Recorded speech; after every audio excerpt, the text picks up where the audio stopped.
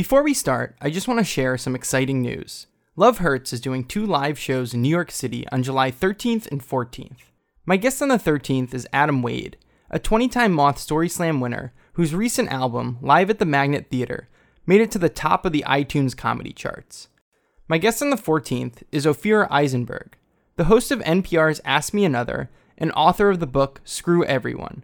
You can find more information and a link to buy tickets at lovehurtspod.com. Hope to see you there.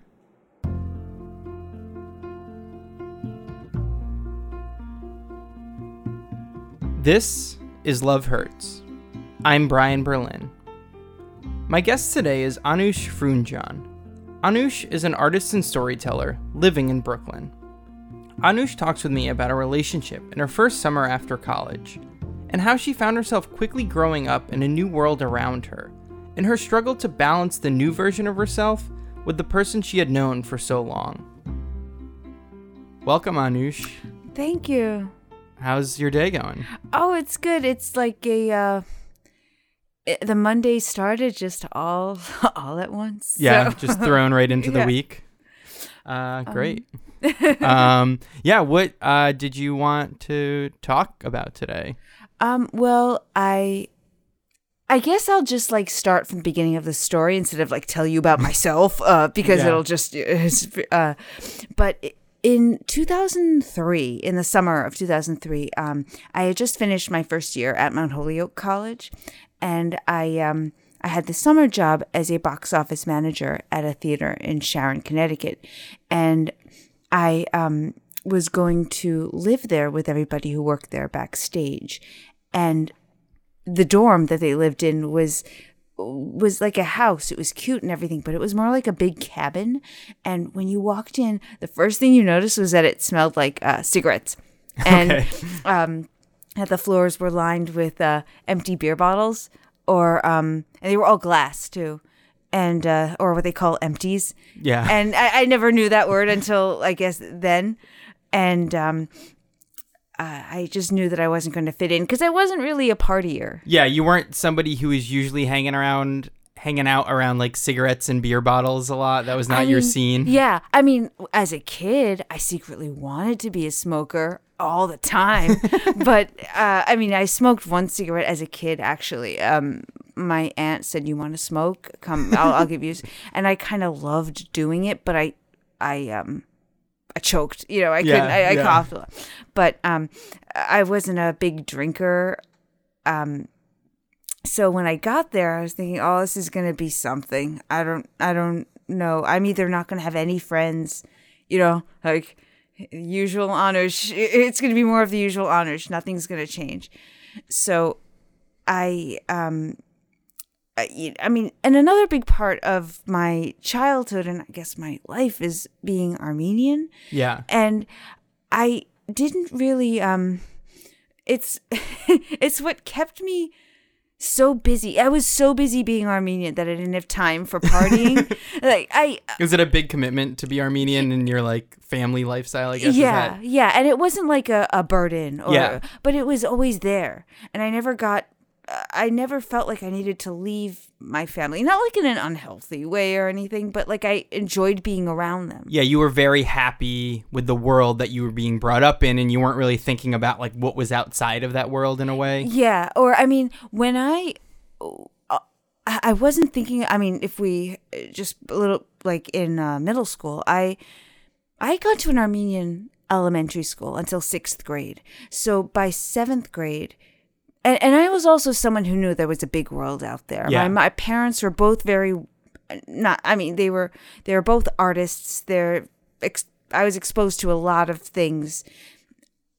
But the idea of, going to middle school where now your class has more than 10 kids in them, and I didn't know what lacrosse was, you know what I mean? Yeah.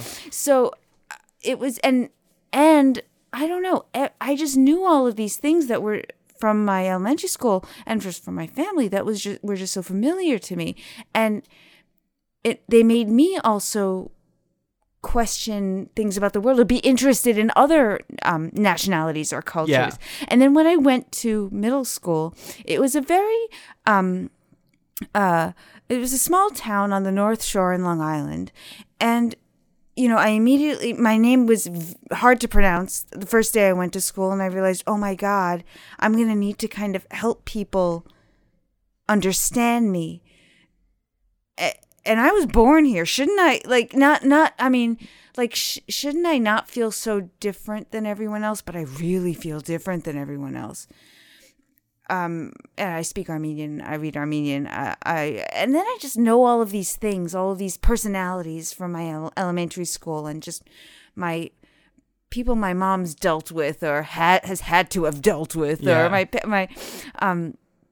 So when I get to this dorm, and I think, well, I've never partied this. I don't feel like I need to, but since I've never done it before, why don't I just get it all out of the way?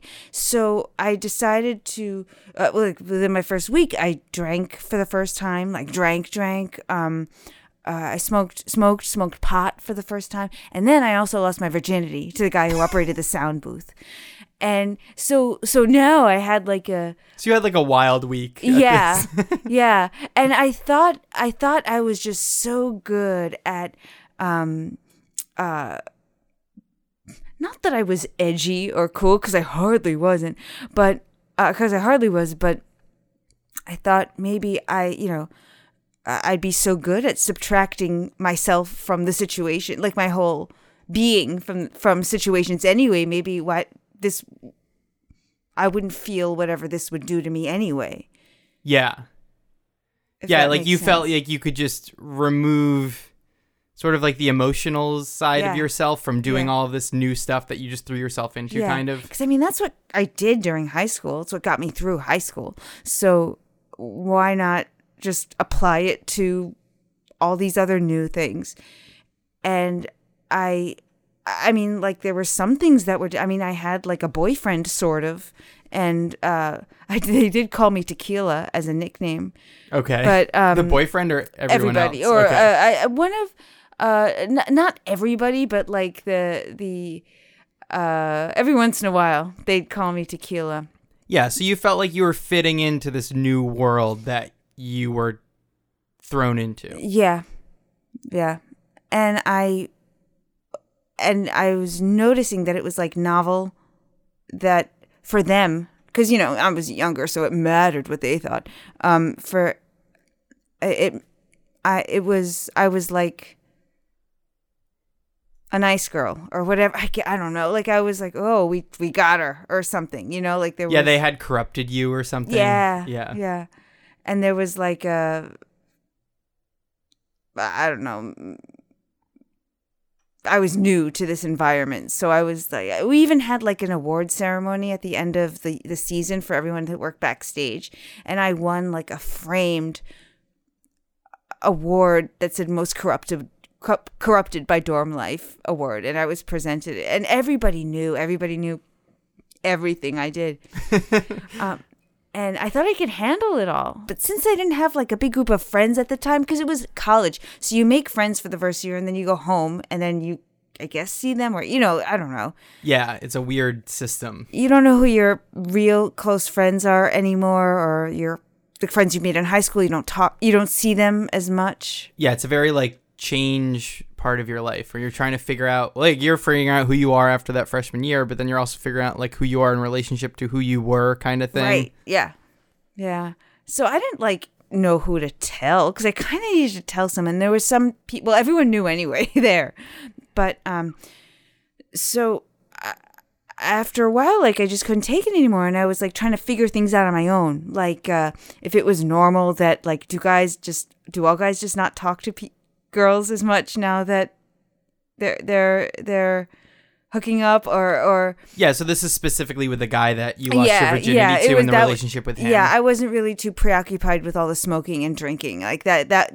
This one was bigger than the yeah. The you other. had fallen into this thing pretty hard with this guy, and very nice person. Nothing. It was just not being able to deal with all of the things. Yeah. and who knows if they were ready to deal with all of the things, but this was completely new for me. So I was, and when I went home, just another question I had just for myself, like as I'm learning about all these things, was like, I'm really sad right now. I don't know why, but I'm really sad because you can't put words to it.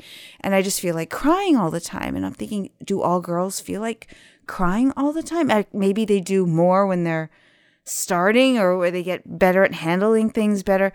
But this is a lot of sadness to deal with. Like, does this happen all the time? Like, do they deal with this or do they, like, I'm mad about this, but is it savage? Like on a scale of what like normal human behavior and like completely nuts, what's the appropriate amount of telling someone how upset you are? Because I want to know if I'm supposed to be a grown up and deal with it all. Yeah. Or tell people how upset I was. So I was trying to figure out what the normal was for that. And I went home for my family has a summer home a couple towns away from Sharon, and I'll never forget this. I saw a reflection of myself in the porch window, and I just started to sob. I had it all together until then, but then at that moment I just started to sob, and my uncle was sitting a couple of feet away from me and saw me, and he was like, "Are you okay?" And I just ran out. I just ran out, swung open the porch door, and I ran down the hill, because there's this hill that goes down to the lake, and as I'm running down, relatives are running up, and I banged shoulders with my dad, and who was probably, I'm not sure, but probably the last person I want to see. And he looks at me and he goes, "What's wrong?" And I didn't know what to say. Like, I wasn't planning on talking about it with, I kind of wanted to, but I wasn't planning on talking about it because I had no idea how they'd react. Yeah. Because they were very cool. They're both artists. They know how, but they're also Armenian. They're also, my dad is from Lebanon. There's a lot. I don't know what to expect. Not that it has to do with the culture, but, and just because my dad is really good at reading me, he looks at me and he goes, "You had sex." And kind of like, more like, "Oh, you had sex." And I said, "Yeah." And then he was just saying, "Did you use protection?" And I said, "Yeah." And he goes, "Are you okay?" And I said, "Yeah." And he kind of like pats me on the shoulder, really in a welcome aboard kind of way. And is like, "Okay." And it was like the best way he could have reacted. Yeah, what like perception from him to be like, "Oh yeah, I can read this entire situation just on your face in these 2 seconds or whatever." Yeah, I knew, because he probably knew that I was like suffering inside, and I probably would not have been suffering so much for a cigarette. Yeah. Or pot. Or yeah, it was like also the emotional attachment that was happening with you having sex for the first time to this person or whatever. And my dad kind of, when he knows that I'm upset or like very upset, he sympathizes more than like reacts to whatever dumb decision you may have made or whatever the decision was. But later that night, everybody goes home. So my whole family's there at the time. Yeah. And then my uncles go home. My dad even goes home because they're all going to work the next day. So it's just me, my mom, and my little brother, who's 10 at the time. And my mom somehow found out because she saw me crying. Someone had, my dad was like, "Don't worry, nothing horrible happened." But she reacted a little bit differently. She lit a cigarette and sat me down and said, "What the hell were you thinking?" And she got and she was just like mad. And my mom was born here, and she has a way of coming on really strong, but it's just her way. It's just how, and she's like fighting for you.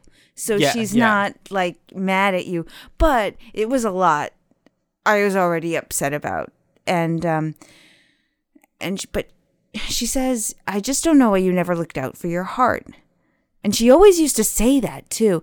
And I was thinking, like, who looks out for their hearts anymore? I mean, you can't look out for your heart because there are just all of these lacrosse players out there, you know? Like there are you just need to roll with there are all these people that can't pronounce your name right, you know? Like who cares if I cared about my heart, I'd see how my heart was like squashed, you know? Not that lacrosse doesn't have that kind of power over me, Yeah. but I mean, you were living in a tougher you place. can't look out for your heart all the time. You never leave the house. Yeah. So I said, you know, like who looks out for their hearts? And she goes, I think you should invite him over for dinner to meet me and Rafi, and we'll all have dinner together. I think it would be fun. And Rafi's my brother, and I thought she was nuts. I thought she was nuts, but it was also kind of what I wanted. Maybe not from this person, but it's what I wanted. Like if you're gonna like me, you have to understand that there's all of this too. Yeah, the world around me and not just me. Like Yeah. there is a part of me that also exists with these people in my life. Yeah. Like I'm all right, but I mean like there's all of this too. Yeah, there's things that you're signing up for that aren't just me in my life. And it's like I want you to be a part of all of that. Yeah. And so just like real quick with this guy, like were you still talking to each other? Were you still dating? Like what was the circumstances of it all? We were dating, but I was too afraid to ask what he wanted to do by the end of the summer. Okay. The only time I asked him, like, what do you think we are, or was when I was back in school, and it was an online conversation. Yeah. But I mean, I enjoyed conversations with him a lot. So, you know, and so your mom invites him over. Yeah. So I walk up to him, and it's kind of like I'm kind of glad my mom suggested it because I needed a little bit of some backup. Yeah. To whether it didn't matter if he came over or not. I just needed to be able to speak. I would, you know, like to say something that didn't have to do with theater or film or editing or, you know, all these cool things that we were talking about. And I said, look, I know we're not getting married or anything, but my mom wants to know if you want to come over and have dinner with her, me and my little brother. And he was like, sure. And I was like, okay. And, you know, I kind of knew he did it just because he had to, or felt like, I'm sure I don't think he really wanted to. Do you know which? Yeah, was that like a little bit of like obligation and of, okay, this is like the right thing to do? Yeah, and I kind of felt and I'm not saying that that was what was going on, but I did feel like, well, I slept with her, I guess I ought to do this. Or maybe I'm wrong. I have no idea. I haven't thought about what 20-year-old or 19-year-old me thought about in so long. Yeah. Because at the time, it's like everything had so much more stakes to it than now, right? It's like every decision was such a big thing, especially when it involved relationships. And I was always like so worried about every conversation or whatever. Me too. Or, you know, well, my younger brother is now, he's a little bit older than how old I was, but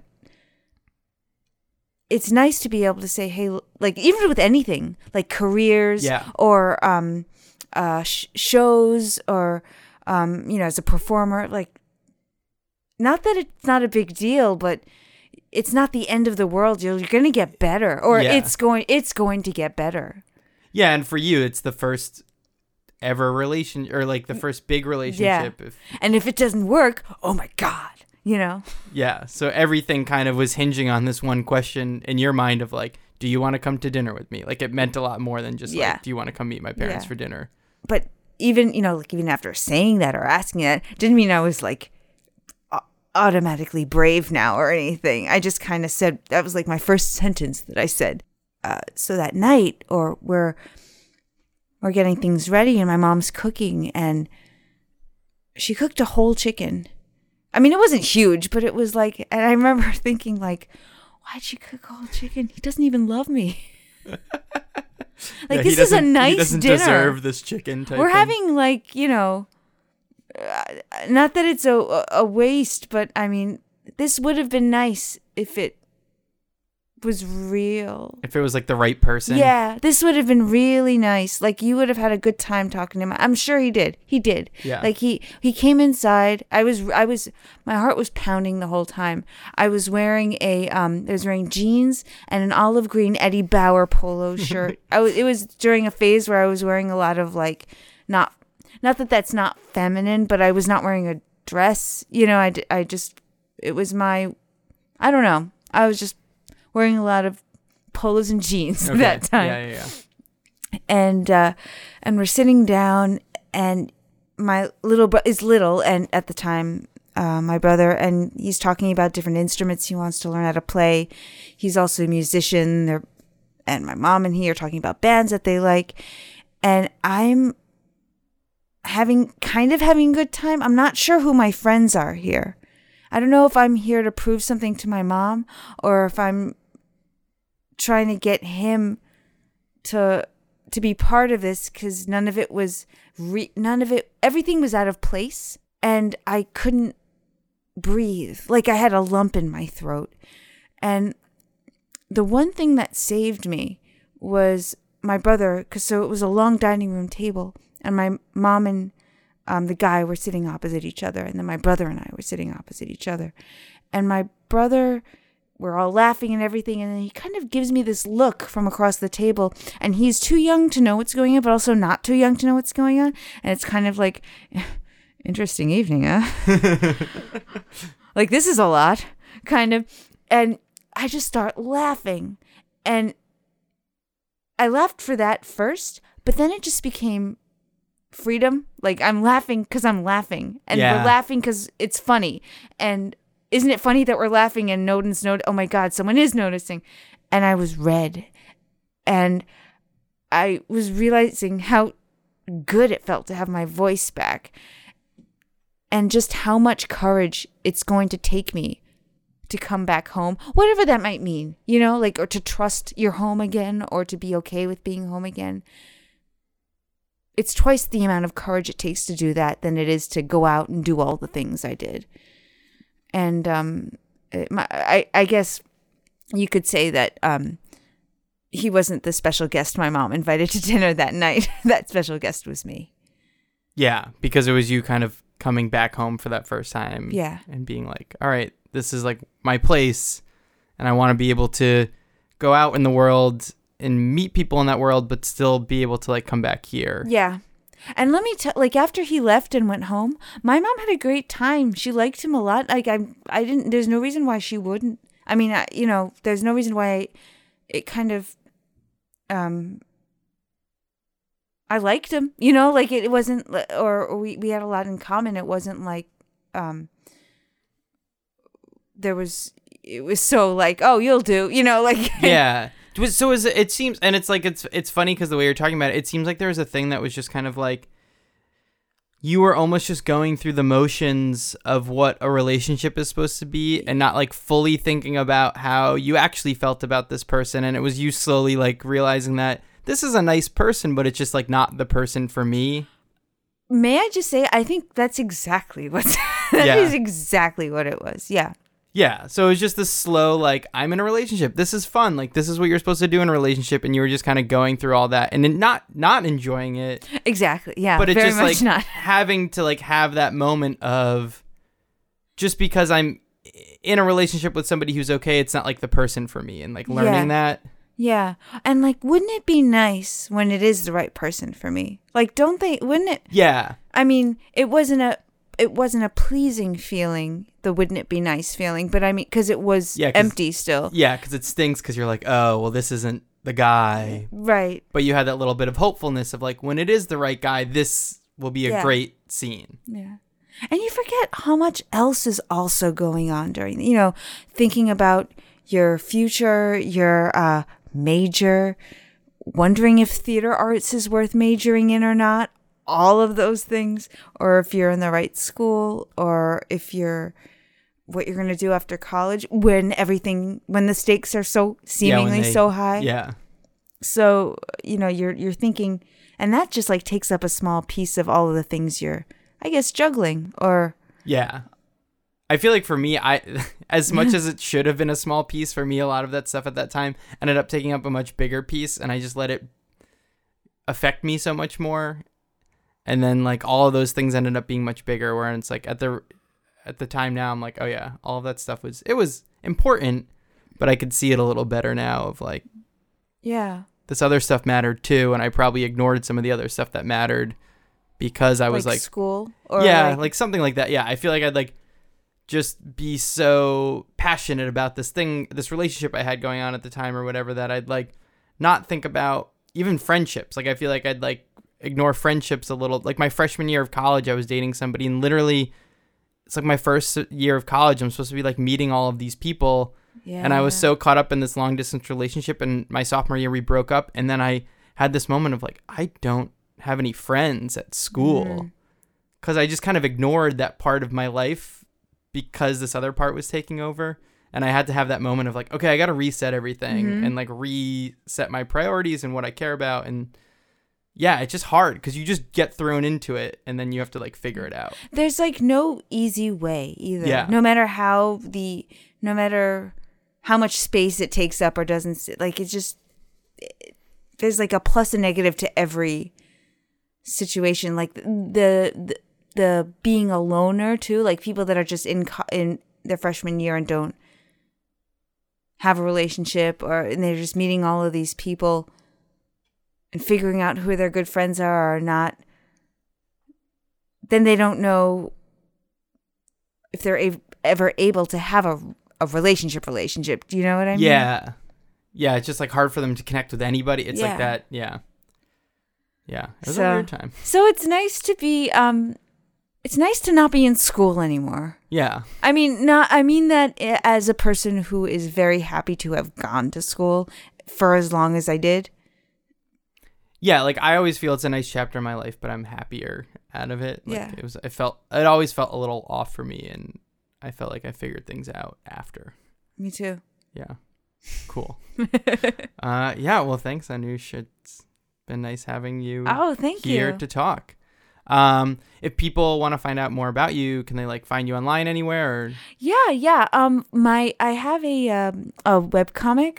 It's called Anush Talks to Stuff. It's on WordPress, so it's on anushtalkstostuff.wordpress.com. And it's a webcomic about a girl who talks to inanimate objects. And if you find that the girl kind of looks like me, there's a reason for it. And it's on Instagram too, or is it just on your regular Instagram? Is that what it is, or is his own? It's my regular Instagram. Because I follow it. It's very fun. Oh, thank you. I'm enjoying the Borrowed Dress series. Thank you. Well, yeah. So I mean, if you notice a series that I'm just for pure fun, drawing different cartoons of me wearing different dresses from different films. That's also part of the webcomic, so don't be misled. But I do have an Instagram account. It is Anush Talks to Stuff. Awesome. And yeah, thank you. Thanks so much. This is how we love. This is how we fight for something that's right. Love Hurts is produced, hosted, and edited by Brian Berlin. Theme music by Mickey Hommel. Show art by Caroline Mallon. You can find Love Hurts on Apple Podcasts, Stitcher, Google Play, or wherever you get your podcasts. If you like the show, rate and review it on Apple Podcasts, and tell a friend about it. You can find Love Hurts on Instagram and Twitter at LoveHurtsPod, and our website is lovehurtspod.com. Here's a preview of what you'll hear next week. Sarah gets to my apartment and I'm about to get out and she just says, Craig, I'm only going to ask you this once. I go, okay. And she says, are you gay? And I think I answered, no. And she goes, no. She freaks out. She's like, what does that mean? No? And she's like, you don't answer that question with no. It was the question mark that got her. I'm Brian Berlin, and this is Love Hurts.